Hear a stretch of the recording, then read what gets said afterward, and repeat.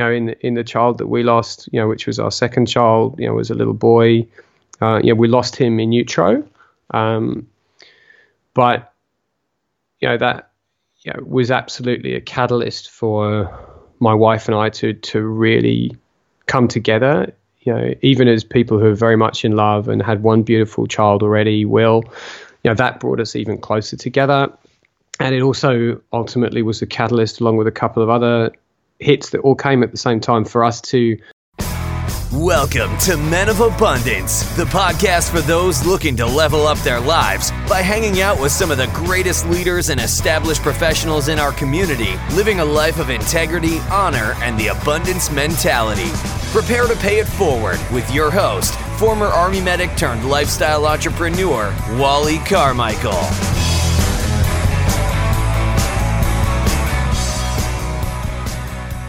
What is going on, all of you amazing abundant leaders? I am Wally Carmichael, your founder and host of the Men of Abundance podcast, the Pay It Forward community, proving to you that you can in fact live a life of abundance in family, faith, finances, and fitness. It is Christmas time. I am like a kid during Christmas time, and this year is super exciting because I'm going to have all my boys here and my daughter-in-law, which I absolutely adore. And we are going to have so much fun while they are here. My oldest boy is flying in from Korea. We're super excited about that. And I'm just a big kid anyway, but especially around the holidays, my attitude of gratitude and abundance mindset is just through the roof this time of year. And it's my Christmas wish that yours is too. Today in this conversation, it gets a little deep, but during the kick in the gut moment, but we bring you right back up and we lift you up and we prove to you and show you that you can learn from every single kick in the gut moment. You can learn from your adversities and you can grow from that, and you should grow from that. Adversity, difficult, and obstacles and kick in the gut moments, they're put in our way on purpose. They're there to help us grow. They're a test to help you grow so you can learn from that experience and become more resilient each and every time. So please keep that in mind as you listen to this episode and as you go through your life, whether it's during the holidays or not. And remember this, it is very important to seek out assistance. You cannot figure it out yourself. I cannot figure it out myself. I have multiple coaches and mentors and people that I talk to. I was just with a group of veterans this week, and we were sitting around, and we actually did a Facebook Live all over the world, wherever Facebook is at, and we had a lot of people tuning in to a town hall where our veterans and first responders were talking about what we can do. What is our play? What is our part that we can do as a community to prevent suicide within our communities, whether it's first responders, military, or just anybody in general. And one thing that was unanimous from those who had actually attempted suicide or had suicidal ideology was that somebody or a group of people or even the suicide hotline is actually what saved their lives. They admitted that they themselves would not have been here today had it not been for that person, that group of people, or the suicide hotline. They swear by it, and they say that if they had not made that call, or if that person had not shown up at that point in time, they would not be here today. They could not have done it by themselves. Please don't think that you can handle all of your situations and everything you're going through by yourself. Because listen, you might be a smart person, and I bet you are, but you don't know what you don't know. There's other people that have experienced other things and are able to share with you their experiences or ways for you to cope with the situation that you're dealing with. So please seek that help.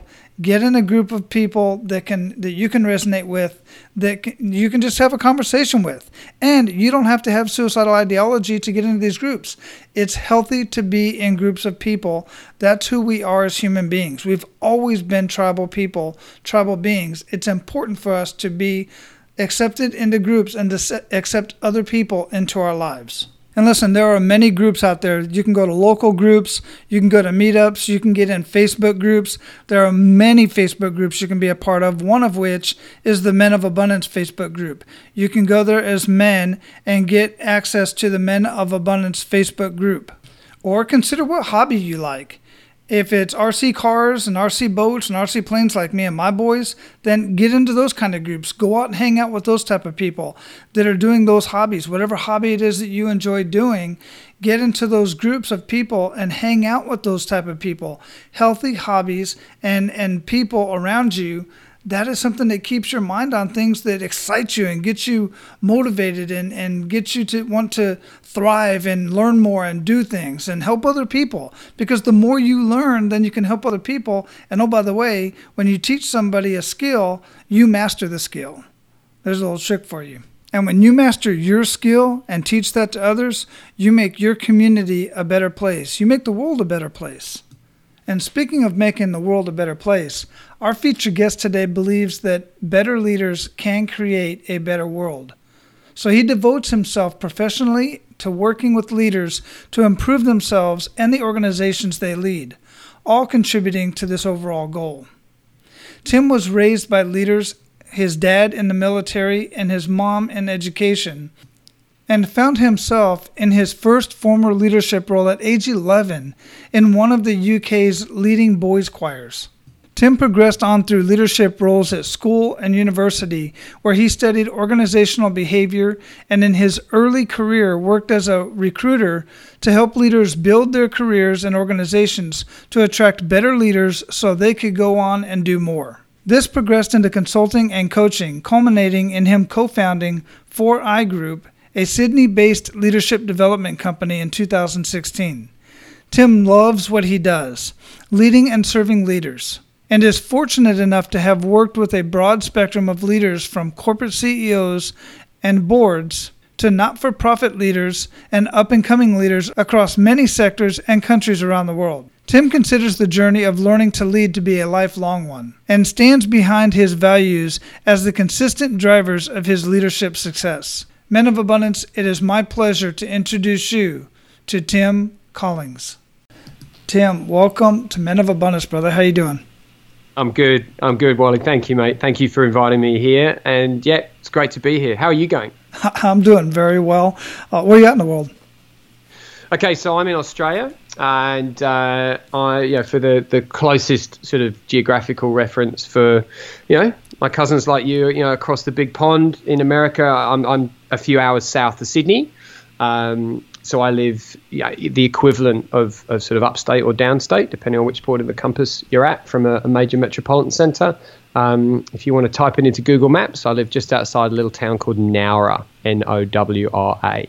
Man, one of these days I'll get to Australia. I was so close when I lived in Hawaii for several years, and I just said, I'm going to get there because I've wanted to get to Australia since I was a kid. I know my listeners have heard me say this so many times, especially every time I talk to somebody who's in Australia. But, it's got to happen. Come on down. Seriously, I think having listened to a few of your shows, I think you'd really dig the vibe here, and there'd be a lot of good people for you to connect up with, and I'd be happy to sort of be a connector on that point. So whenever you're ready, man, come on down. Absolutely, man. I appreciate it. So I like to start out with an attitude of gratitude, man. What do you have to be grateful for today? So I'm actually going to answer this in two ways, if I may. One is some sort of specific call outs, and one is also a general response, which I make to this question when I do receive it from others. And the general response first is that I'm actually sincerely grateful for every moment that I've lived that's brought me here today. Good, bad, traumatic, celebratory.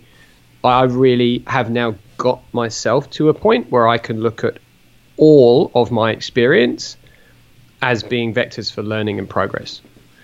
And we might talk a little bit more about some of my experiences as we go through the conversation, so I can explore that more thoroughly. But specifically today, I would say that I'm immensely grateful to my wife and my family for their love and their support and their trust and their patience with me and the mission that I'm on. Also to my team in the business that I lead, for their belief, for their sharing my values and our collective values, and for their brilliance, and ultimately to our customers, for allowing us to serve them and to contribute to the journey that they're on.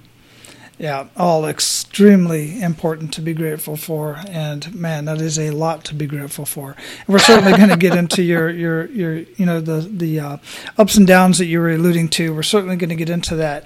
But here on the show, we'd really like to explore and get to know the man behind the abundance. So if you would, let's get a little bit more personal. How would you describe yourself? Yeah, so I have to say I really struggle with this one, and I try and use a cultural excuse for that and sort of say, look, I mean, I've been living in Australia since 2006, but I was brought up in the UK where modesty is a kind of like a primal virtue. So, you ask a British person to describe themselves, and even someone as successful as Richard Branson will kind of go down into themselves a little bit and go, I'm not really too sure how I can answer that. But let me try. So, I mean, the easiest way to define myself is sort of functionally. I'm a husband, I'm a father, I'm an outdoorsman, I'm an entrepreneur, and I try always in all of those endeavors to be a force for good through my own definition of what good is.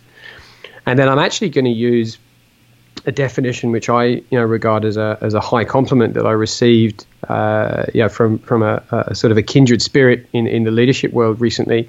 And she described me as an achiever, a leader, and a leader and teacher of leaders. And I think as a concise synopsis, I think that's much better than I could do. Yeah, that's a very good compliment. And yeah, I really like it. Yeah, that's from Zoe Routh. She's a fantastic leadership expert here in Australia. And yeah, I was honoured to be on her show. She has a podcast of her own as well as very successful leadership practice here. And yeah, that came as an assimilation of the conversation that she and I had. Which I was very, very grateful to receive from her.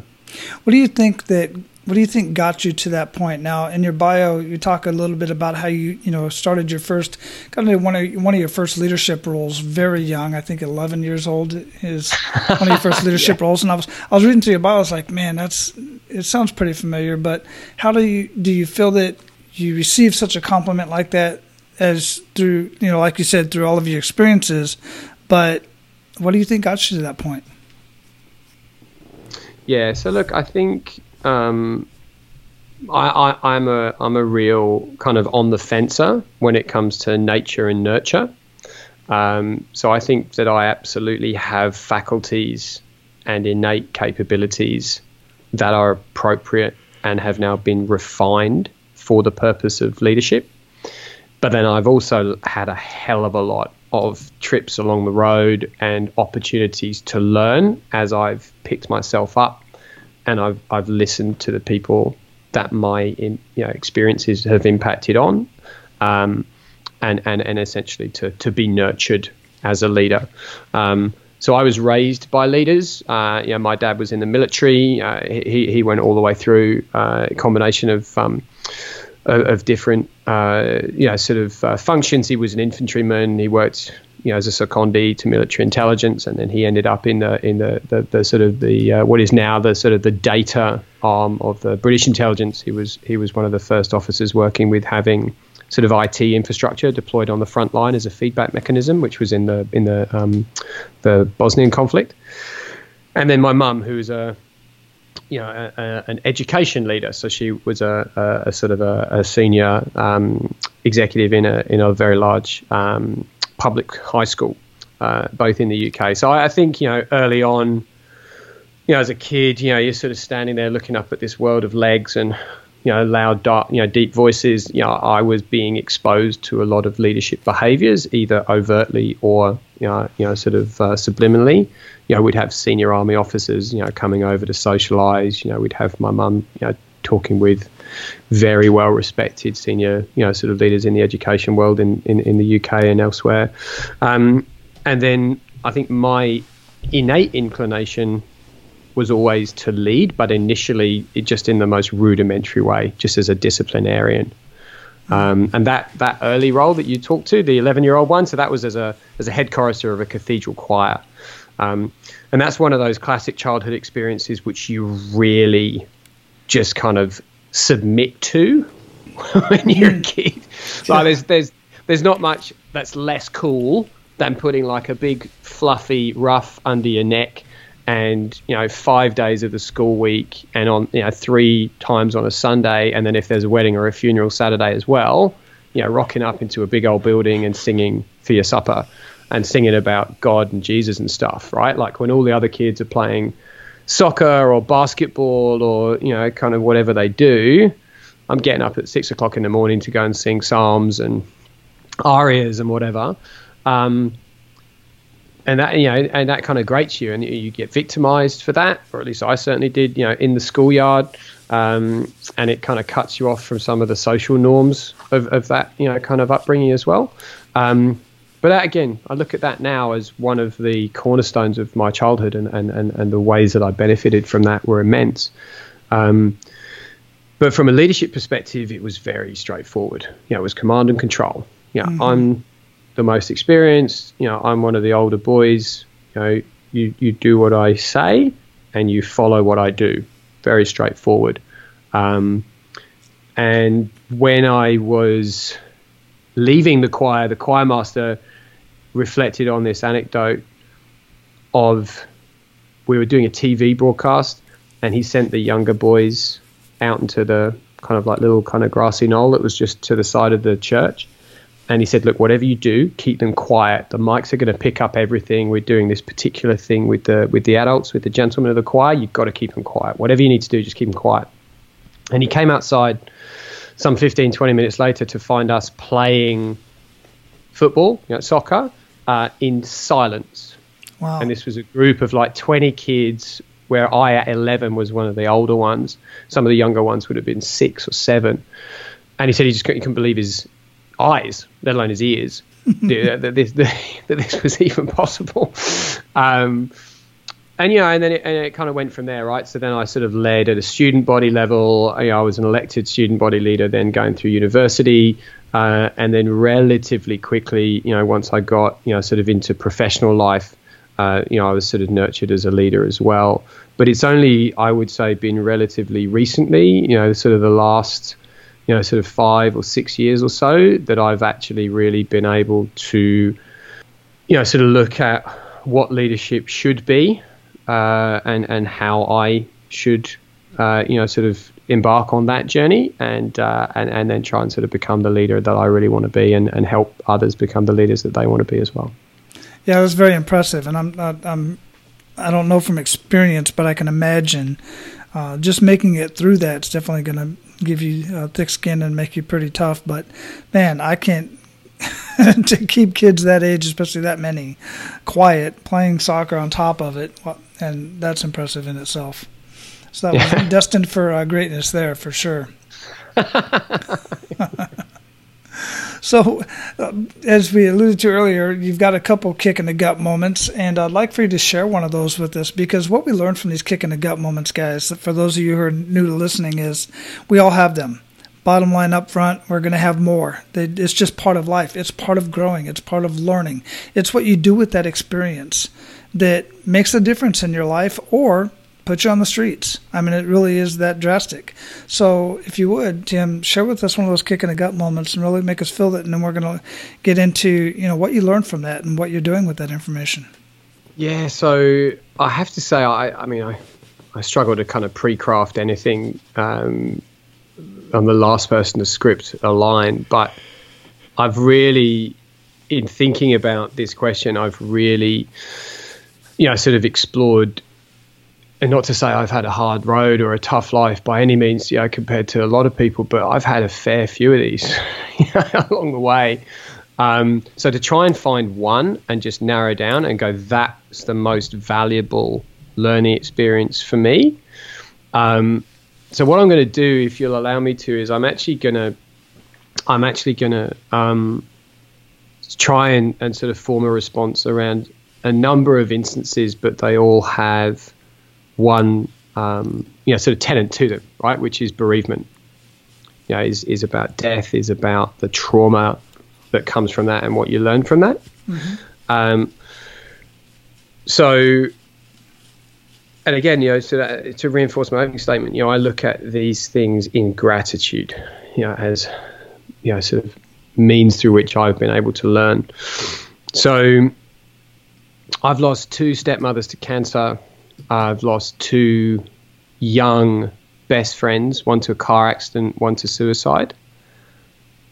And then my wife and I lost a child. And that last one in particular, I don't talk about a lot, but in listening to some of your shows previously, I actually feel that if it's okay with you, I'm okay to kind of include that and to share the learnings from that as well. Yeah, absolutely. If you're up to it. Yeah, let's see how we go. So, I mean, look, from the mothers, Jenny and Catherine, I've learned a lot about, sort of the power of purpose and the power of relationships to really enable love to, sort of bring, very, very good people who just could never really sort of, click together to do so, right? So my parents had a very dysfunctional marriage from the outset. We kind of weathered the storm of that until such time as my dad went and sort of found a better way for him. But then through these 2 fantastic women, essentially they were a conduit for he and I and my brother and I to build as effective a relationship as we can have, and that's been a fantastic enabler. And it was a real trauma to lose both of them, obviously one after the other. He's not a Mormon; it was a sequence. But what I actually learned most from those 2 was purpose. So both of them had their own very successful careers, and then with my dad, him post-military life had his own very successful career in security consulting. They really found their own purpose. Their purpose in entrepreneurship, their purpose as parents, and looking at that journey later in life for both of them, 40s and 50s. That really enabled me as a 20-year-old young man to look at them and go, okay, so maybe this isn't a linear process here. Maybe, it is as simple as, defining values and purpose and then just kind of seeing where that takes you. From the friends, it would be purpose again. That Chris, who died in a car crash, really found his purpose. He was a guy who'd kind of wandered in the wilderness as a youngster, not successful at school, kind of found enough joy from work, but where his purpose lied was in authoring kids' books. And he finished his only book just a couple of months before he was killed. But it had taken him years just to finish that. So as kind of deeply painful and ironic as it was to lose him, the fact that he'd kind of finished something significant, really kind of for the first time, almost felt like he'd done his life's work, even though we lost him, really too young.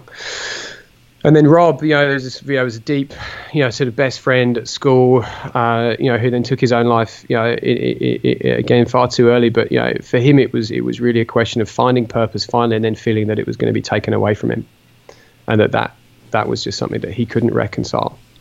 And then the final one, in the child that we lost, which was our second child, was a little boy. We lost him in utero, but that was absolutely a catalyst for my wife and I to really come together. Even as people who are very much in love and had one beautiful child already, that brought us even closer together. And it also ultimately was a catalyst, along with a couple of other hits that all came at the same time, for us to activate a life plan that always had seemed like a bit of a dream, which was to get out of the city, to move out of town, to move for a lifestyle play, and then build the means to facilitate that life, which now 3 years later, with a beautiful little girl here with us as well, who we would not have had. We were only ever going to have 2 kids. That was very much predefined for us. I have so much to be grateful for, and I can look at the loss of our little boy and just sort of say, well, okay, that is what it was. That was beyond everyone's control, and it's now allowed us to do and be something that we otherwise absolutely would not be. Yeah, well, definitely thanks for sharing that, because I know it's going to touch a lot of guys and a lot of men and women out there listening, incidentally. It's about 50-50 split on men and women listeners, believe it or not, which is kind of cool. Very cool to me, indeed. But it's definitely going to touch the hearts of a lot of people. I personally have a high school friend who lost his just an amazing young man in a motorcycle accident. He was a motocross racer, and that's what he did. And Kenny did himself as well when he was younger. And then my brother actually lost his oldest son. Got hit by a car, and it was just an instant. Wow. It's very, very tough to deal with. Even from my perspective, I can't even imagine from the parents' perspective. I mean, I can, but I just can't feel it the same. So I definitely feel that, and all of that, like you said earlier, everything is a learning point. Even from my perspective, I find it hard to get a learning point from losing a child. I couldn't imagine it. I'd be like, what could I learn from that? It just doesn't calculate for me. But everything makes us who we are, and God bless you and your family for going through that, and everybody else for that matter, because it touches a lot of people, does it not? And it does. And again, you go through these experiences, and we haven't done therapy or anything like that, but just sharing this normally and obviously much more closed and sort of proximate and personal interactions, but you'd be amazed how many people have got a very similar journey. And one of my close mentors, who I'd known for a decade, saw me just a month or so after we lost a little one.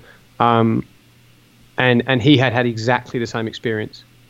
Had a son, had then lost the second pregnancy at an advanced point, very, very similar situation to us, had been able to reconcile that, and then had a little girl as effectively the third child, and the two survivors. And again, that shared experience has brought us closer together, and we've been able to, tune in even more than we had after a very long, successful professional relationship. There's, like I say, it's been by far and away not, kind of a, silver spoon adventure. There's bin dices with death for myself. There's been plenty of, sort of slaps in the chops and punches on the jaw professionally, personally outside of all that stuff. But, I listened to some of the responses from your other guests, and I wanted to be equally sincere. I appreciate that. I really do. And a lot of learning going on there, and a lot of I just greatly appreciate you sharing that. Because, again, it just points out the fact that, we're all on our journey and we all have hardships, and we got to go on with life. That's what the people that, leave us too soon, I believe, would expect us to do. 100%. Yeah, because that's what I would expect them to do, for sure. Wow. So, how are you paying it forward? What are you doing with all this information, all these experiences that you have in your life, this amazing leadership ability that you have and traits? What are you doing with that? How are you paying it forward? So, again, there's a couple of ways. The major one is really taking a stand around who is it for? Who is our work for? And this has been an evolving process. But about a year ago, I working with a coach, I finally kind of got to a point of just kind of getting right down into the core of me, and why do I get out of bed in the morning, and why do I do this work, and why do I why I'm on this journey of leadership, and ultimately that is about making the world better. And that sounds like the most, sort of grandiose and sort of self-aggrandizing, arrogant statement. I'm making the world better. But, I do the small amount that I can personally. But it is actually saying, well, I could go and make a truckload of cash working with all comers. Just taking a pure scale approach, just kind of like loading the wagon every day and just going out to sell whatever I can to whoever wants it. Or I could just target where the money is, going at organizations and institutions that I don't believe are making the world better, but just go and sell to them, and they've got lots of cash so they can give some of it to me. But I've actually really made this very explicit now, and it's kind of at the cornerstone of everything that we do. When we're marketing and when we're onboarding clients, is to say we work with leaders who are making the world better. You tell us how you're making the world better, and we want to help you do that. So that's the biggest way, and it really is about accelerating the process that they do that and amplifying the impact that they'll have as they do that. So that's kind of the big one. And then how ways in which we do that. I have always been happy to share everything I know with anyone that'll listen. And obviously I have to charge some people for doing that because I have to feed the family.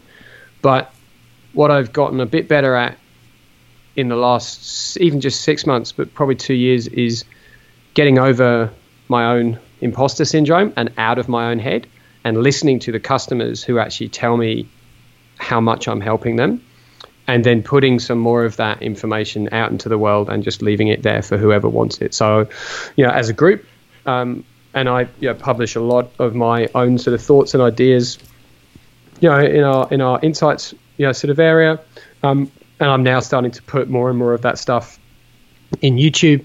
So again, it's there for all comers, and even something as sort of like sort of arbitrary as a newsletter.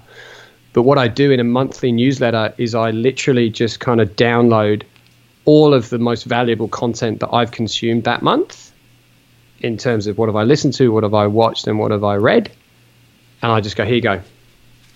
And that's really easy for me, and occasionally get asked by people, how do you have time to consume all this stuff? And are you really like checking all this stuff? And I'm like, yeah. No, I only put stuff in the newsletter that I've read and enjoyed, or listened to or enjoyed, or watched and enjoyed, and felt that I've learned something from. And it's easy for me because I love what I do, and I've found my purpose. So I'll consume all this stuff just for myself. Then I get the benefit of consuming it, so I can help refine my contribution and apply it to my customers. And now I just want to share it with everybody. Yeah. So that's there, and that's called the kit bag, the leader's kit bag. And then the final way is, I try, as much as I can to, share, the revenues that we do generate with leaders who need it most, with people in less, sort of fortunate positions, wherever they may be in the world, and also do our own bit to make the world better. So I partner personally with Scott Harrison's organization, Charity Water, and I donate personally to them. And I've spent some time in those kind of parts of the world, and I understand how vital as a fundamental resource that is to provide people with a clean source of water. It's pretty hard to lead or pretty much do anything else, when your kids are dying of dysentery because they have to drink from a dirty pond, right? Oh, for sure. And then the other one that we partner with at a corporate level is a really great organization called Business for Good, and they have a system called B1G1, which is a very simple, every product, every service, you donate a portion of that revenue to, and then you can select from a really broad range of projects, and all of the money that you donate goes immediately to the front line of that project.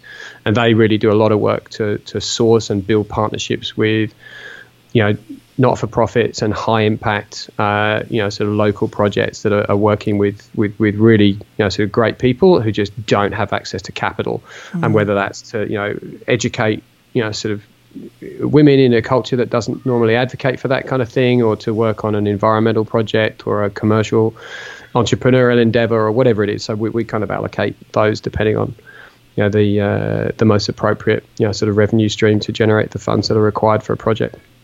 Man, that's huge. And you're doing quite a bit for paying it forward. I greatly appreciate that. Yeah, and Scott Harrison does a great job with his business, as I understand it, because when I first got introduced to his business model, a buddy of mine, Mike Dillard, was donating to it. And you can donate to two different sides. There's two parts that you can donate to, the business side, that's right, and the charity side, and 100% is going to go to accordingly, which is absolutely, and that's another just amazing story in itself on how he started that business. Love it. Yeah, great causes to give to, man, and great way to pay it forward. I absolutely appreciate that, and man, just keep doing it. That's awesome. Thank you. We will. I'm sure you will. So speaking of that, as a matter of fact, we are at the point where we are going to pay it forward. Well, even before we do that, I want to get into the pay it forward round. But before we do that, what does it look like when you're working with somebody, as far as whether it's paid or not, and you're working with somebody or a group of people, and what you do for the leadership side? What does that look like? And who are your ideal clients? Who's the people you like to work with? Yeah, sure. Thanks for asking. So, I mean, look, as an organization, everything that we do is paid, with the exception of go read this stuff that we put out there in the world anyway. And if that's enough for you, great, good for you. And, kind of come back to us, when you've got a more complex challenge to wrestle with. So essentially, with the starting point of, leadership's about making the world better. And why is that? I mean, I reflect, and did reflect long and hard to get to this, kind of conclusion that all of the instances in my life that I could look at and go, either that was awesome, that was the greatest experience, whether it's business, life, whatever, or that was dreadful. And that really did nothing for me, or it actually took from my experience. I could actually isolate both of the sides of that spectrum down to the leadership that was involved in producing that outcome. So whether that was an early job as a poolside lifeguard, as a teenager, noticing a physical and emotional change in the staff when the shift manager would change, and that how quickly that flowed down literally to the safety of the people that were paying money to bring their families and have fun in the water.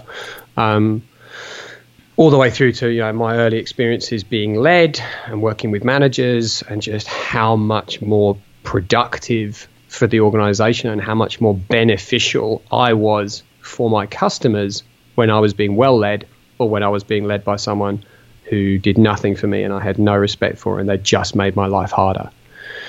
And then from a paying it forward perspective, I've certainly experienced that, when you're being ridden by someone who really doesn't live, by a value system that in any way aligns with yours, and they just seem to want to do everything to make your work life miserable, you don't have any time to give back to your community, and you don't have any headspace for gratitude, because you're just in, base Maslowian hygiene survival mode. I've just got to get through the day, And I therefore, kind of deduced, well, it all comes down to leaders, and it is leaders' ultimate opportunity and responsibility to, at an individual human level, fully actualize people, make their workplaces safe and supportive and empowering, and to an extent, optimistically, let human nature play out that we're fundamentally not terrible people, and we will all come to, sort of do our individual bit to make the whole thing better. So that's the fundamental premise. And then how we do that is we've got an organization with practitioners right around Australia, and we've got a growing team in America, based out of LA, and we have 5 practices. It starts with providing objective data, what we call clarity, that essentially shows you where your organization's at from a leadership performance perspective. And then we go, okay, so now what do you need? Based on what is the outcome that you want? How are you making the world better? What's that specifically look like in terms of a commercial outcome? And how do you make money through making the world better? Because that's kind of important.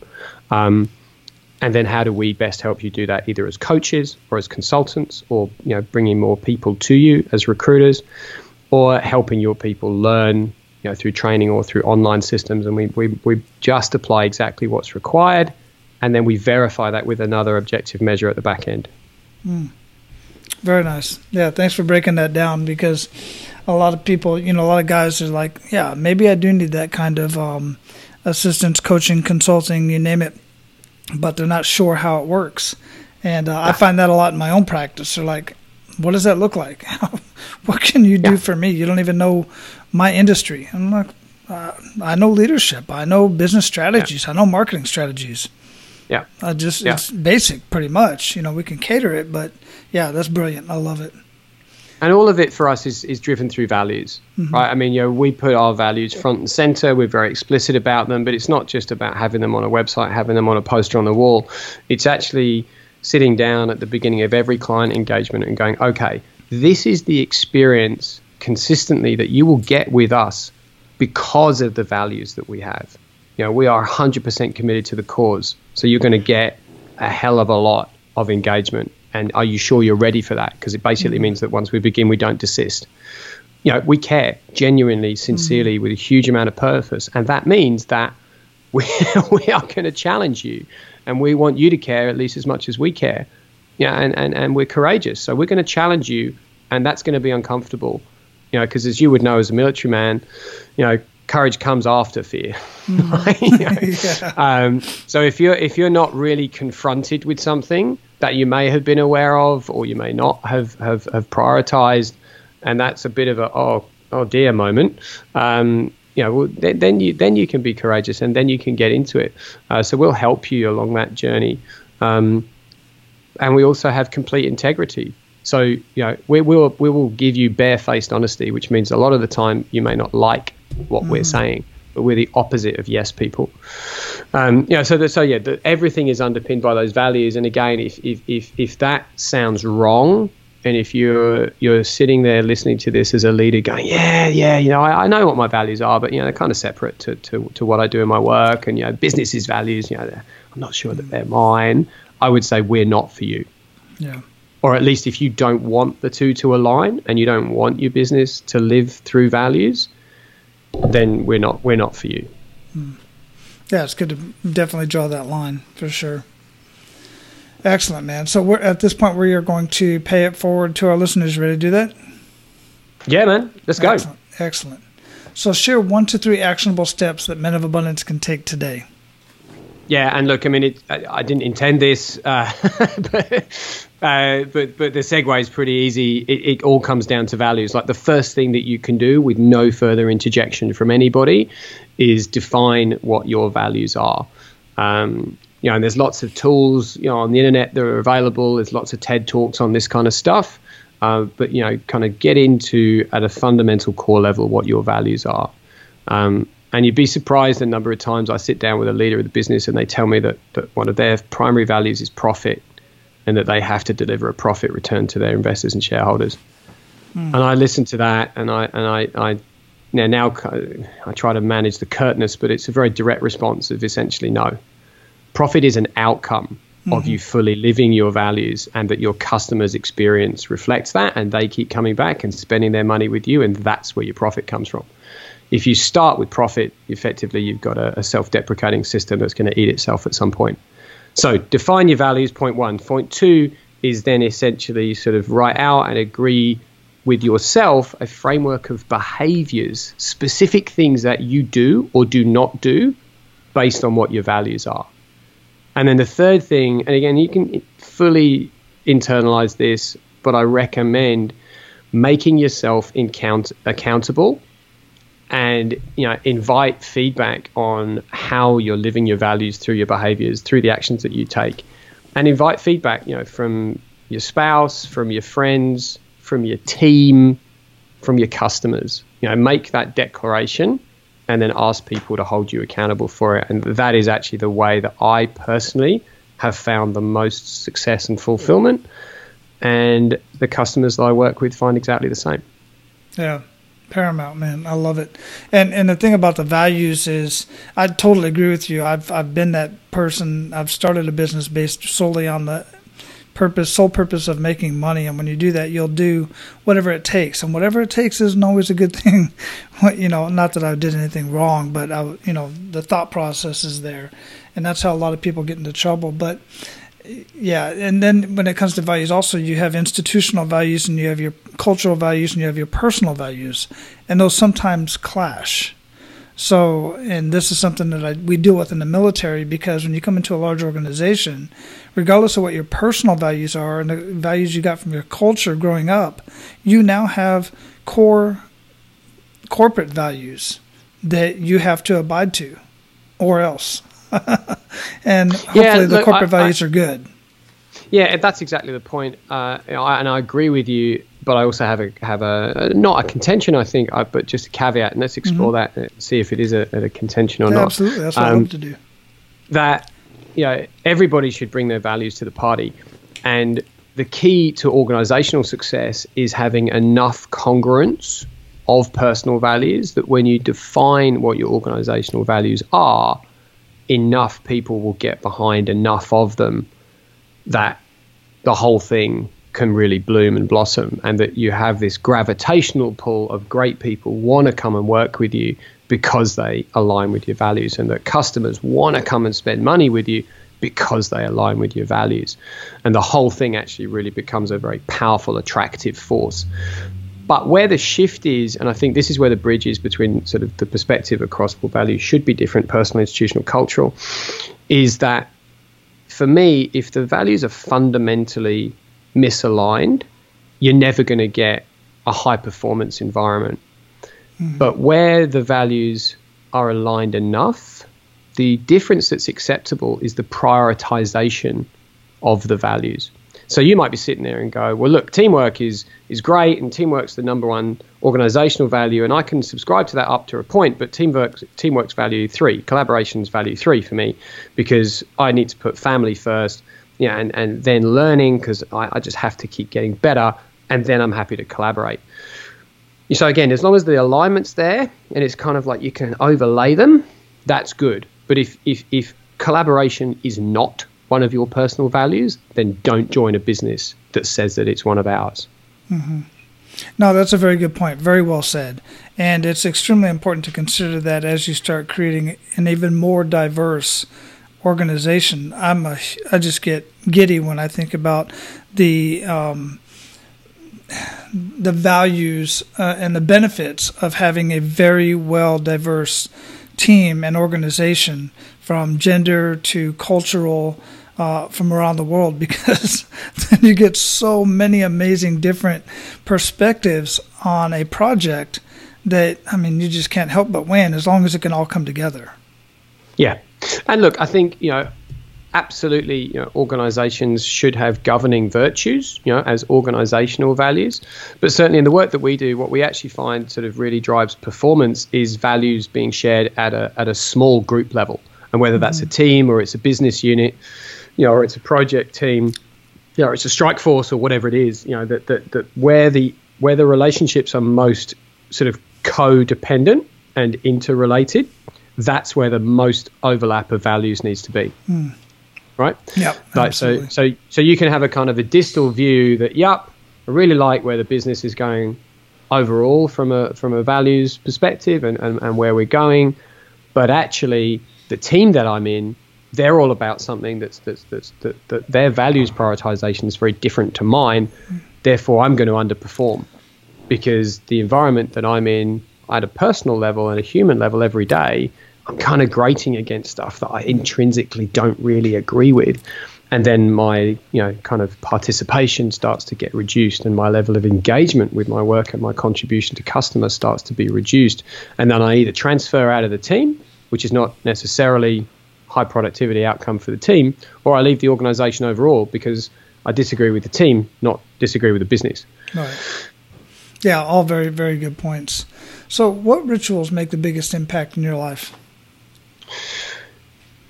Yeah, so I think for me the biggest impact is a question that I ask myself as often as possible, which is it is a commercial one, and it's essentially every time I'm considering a solution or a new product or sort of a service line that we want to refine. I just ritually ask myself this sort of cascade of questions, which is, how will this thing, whatever this thing is, allow customers to transform, and in transforming and changing what they do to make the world better? And why will this work better than something that they've been trying before? And then how does this reflect and renew my values and our organizational values? And obviously the organizational values of the client that we might be working with.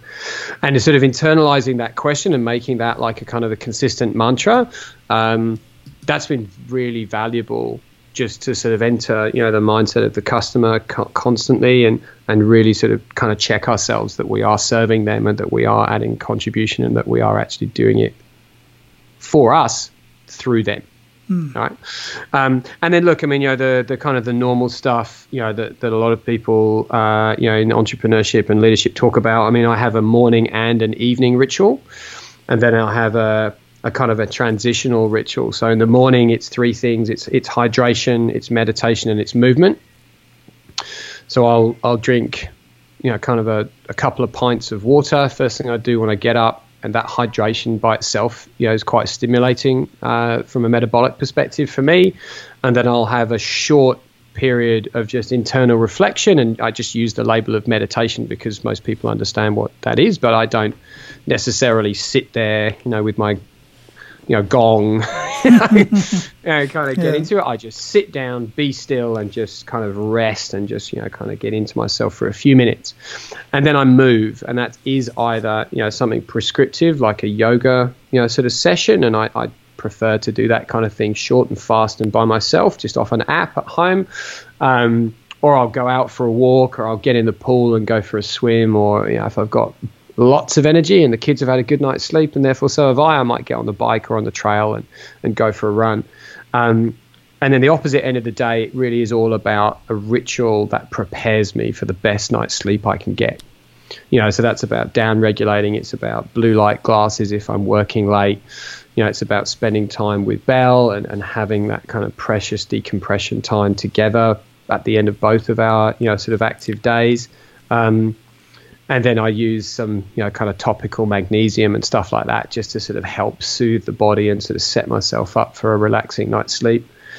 And then the transitional thing, I mean, this again has been one of those, kind of nuggets of leadership practice and learning that I've been doing for a while. Like at this stage, it would be a couple of years, but didn't think that it would be of any value to anybody else. So I didn't share it with anyone until I had a specific sort of reason when I was coaching a quite large listed company CFO. And she was just never able to sort of make this sort of healthy transition between work and home. And she was always kind of bringing a lot of, sort of internalized stress and sort of negative energy, sort of into the home. And then that would obviously end up in a sort of a downward spiral again.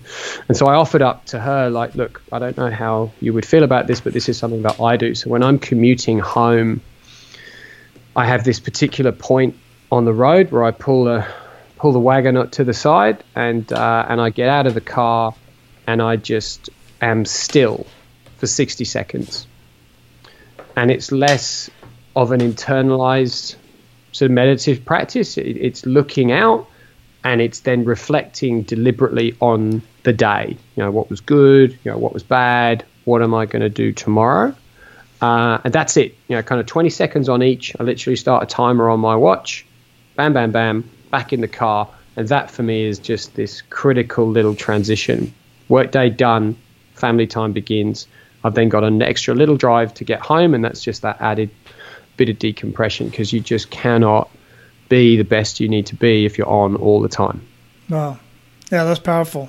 I've never heard that one, but it kind of relates back to when I did the last job that I actually worked. I was in Hawaii, fortunately enough, and part of my commute home was to kayak across Pearl Harbor. So that was therapy, and it was only took about 9 to 10 minutes or so. But turtles, dolphins, the whole Nirvana, it was amazing. Just saying it doesn't even sound real, but that was my part of my day, twice a day actually. So it's really neat to be able to do that, and guys. That's very simple, something anybody could do. Decompress and before you walk into the front door. I love that ritual. That's a very good one. Yeah, and it really, to you, it's kayaking across a, sort of a beautiful paradise, of ocean. For me, it's standing by the side of the road, looking out at a little vista. For somebody else, it might be, their walk through an urban environment that they just kind of make a little bit of time in, to pause at a stop sign or, sit in a park for, a couple of minutes or something. But I very much endorse this as a conscious, sort of transition mode between one and the other. Wow. Wonderful. I love it. What are you reading or listening to that you'd recommend to our abundant leaders, and why? Okay. So there's just, I mean, I'm a constant learner. So there's literally, you know, if I had the video camera on, like there's a stack of books on the shelves and there's a stack of books on the table that are waiting to be read. So what I'm reading right now is a book by a guy called David Epstein called Range.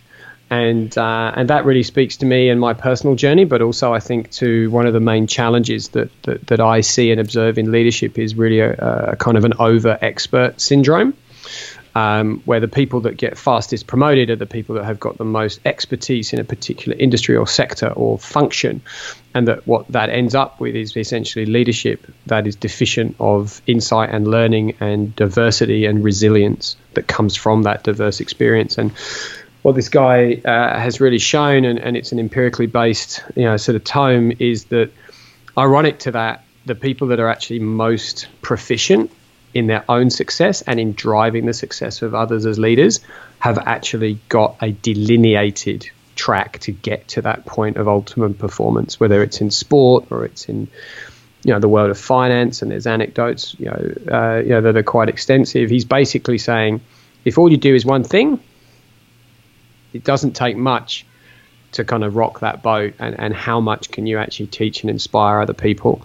And as someone who's, you know, kind of hopped roles and hopped functions and, you know, now building a business which is, you know, got diversity at the core of it, I couldn't subscribe to that view anymore. So highly recommend that one if you agree with any of that. The other one, which I'm not reading right now, but I've read twice and I love, and I just tell everybody about whenever I can, kind of reflects a similar theme. And that's a book called Rebel Talent by a woman called Francesca Gino, who's a Harvard professor. And, you know, Francesca speaks from a similar perspective, but it's more deliberately around creativity and innovation. So she looks at a whole host of different people, you know, like the pilot who landed his plane on the Hudson, or a chef in Italy who trained as a lawyer and then bought a restaurant kind of on a whim, and then has become, you know, one of the most creative, you know, sort of restaurateurs in the world. And she takes a similar line that the reason why these people are as good as they are is because they've done so much and they look so far away from the main parameters and boundary lines of their expertise, and it actually enables their success, not deprecates from it. So that's the book stuff. And then listening, I mean, man, I listen to a lot of stuff, really all podcasts. So the list of favorites would be, you know, mainly American, Hidden Brain on NPR, with a host called Shankar Vedantam. Really great content, all very interesting, very topical.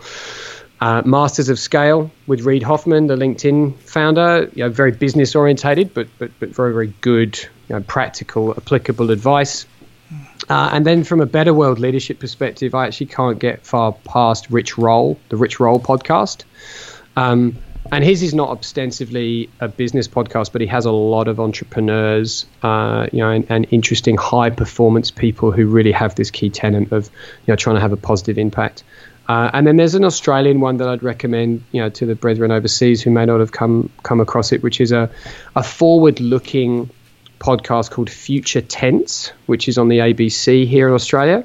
And that's a very broad spectrum of topics, you know, whether it's the future of energy or the future of education, or, you know, the future of, you know, interpersonal relationships, and then interviewing a very, very wide range of mainly academic and also commercial experts in all of those fields. And yeah, if you can get through all of that, you'll be listening to about half of what I listen to.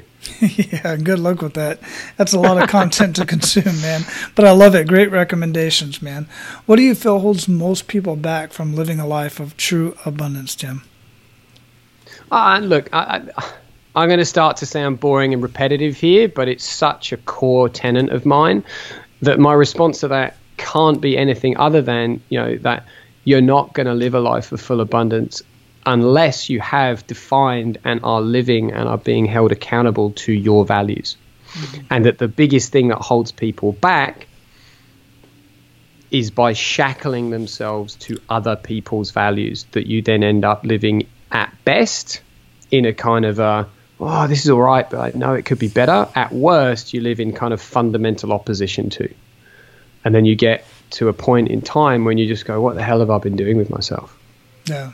And I think that's a real tragedy, you know, of modern life, that a lot of people are basically doing that out of obligation, out of commitment, out of I don't know what, but I think the opportunity now really is that a lot of organizations are switching on to the value of values and this powerful, attractive force of customers and good people. And it's actually a lot easier to get out there and find places to go and spend your work life that do align with your values. It really is. It really is. Very well said. So what does being a man of abundance mean to you?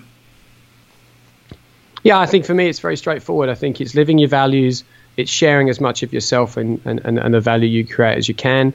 And then it's essentially just kind of, being a, sort of a person who's true to themselves and in doing that, can make a positive impact and make the world a bit better every day. Excellent, man. Excellent. Thanks for sharing that, man. Great conversation. We are definitely going to have 4iLeadership.com linked up in the show notes so they can go check out more about what you do professionally. But before I let you go, what did we not talk about that you want to ensure that our men of abundance get out of our conversation today, and how else can they get a hold of you? Okay. I feel like we've covered a lot of ground. We certainly have. Look, I think probably the only thing that I would say, given that we're recording this right, sort of around the kind of the festive season, is really if I could impart a request or an invitation onto anybody that's listening to this, it would be try and take some of the quiet moments that you might find over the holiday season ahead. If anything that Wally and I have talked about here lands with you, just try and spend some time and reflect on that and sort of take whatever means the most to you and then try and make something actionable from that. And in terms of where to get hold of me, I mean, the website's a great place to start, and I really would say that is the place to start. But I'm also on YouTube, and there's LinkedIn is my primary professional social platform. So come look me up there, and I'll look forward to hearing from and would be very keen to talk to anybody who has enjoyed the conversation and just wants to talk or has anything that they'd like to say and share their thoughts about value-centered leadership and all the ways that leaders can make the world better. Excellent, Tim. We'll have that linked up in the show notes as well. So great conversation. We got very deep. We actually got into a lot of good content before we even started the show. So we'll see how we can fit some of that in there as well, guys, so you can get in on some of that. But Tim, just go out and live your life of abundance, man. Keep paying it forward because you are doing amazing things in the world, and I greatly appreciate it, and I'm sure those that are touched in one way or another appreciate it as well. Thank you. I really appreciate that. My pleasure. Here's your action step for this episode, guys. It's an easy one. Share the heck out of this episode. Share any episode. Share Men of Abundance with others. During this time of year, so many people are just dwelling on their adversity and really having a hard time. They need anything that can possibly lift them up. You need anything that can lift you up. It's therapeutic. Like I said before, don't wait till things are bad. Keep this type of mentality, keep the abundance mentality in your mind, in the forefront at all times. And that way, when things do happen, you can be more resilient in that action, in that event, and you can grow from it that much quicker. Now, go out and live your life of abundance and make sure to pay it forward. That's all for today, Abundance Leaders. For more about our guests and the powerful information we shared with you today, be sure to sign up for our mailing list at menofabundance.com. We appreciate your time and look forward to hanging out with you on our next episode. So until then, be sure to pay it forward and live your life of abundance.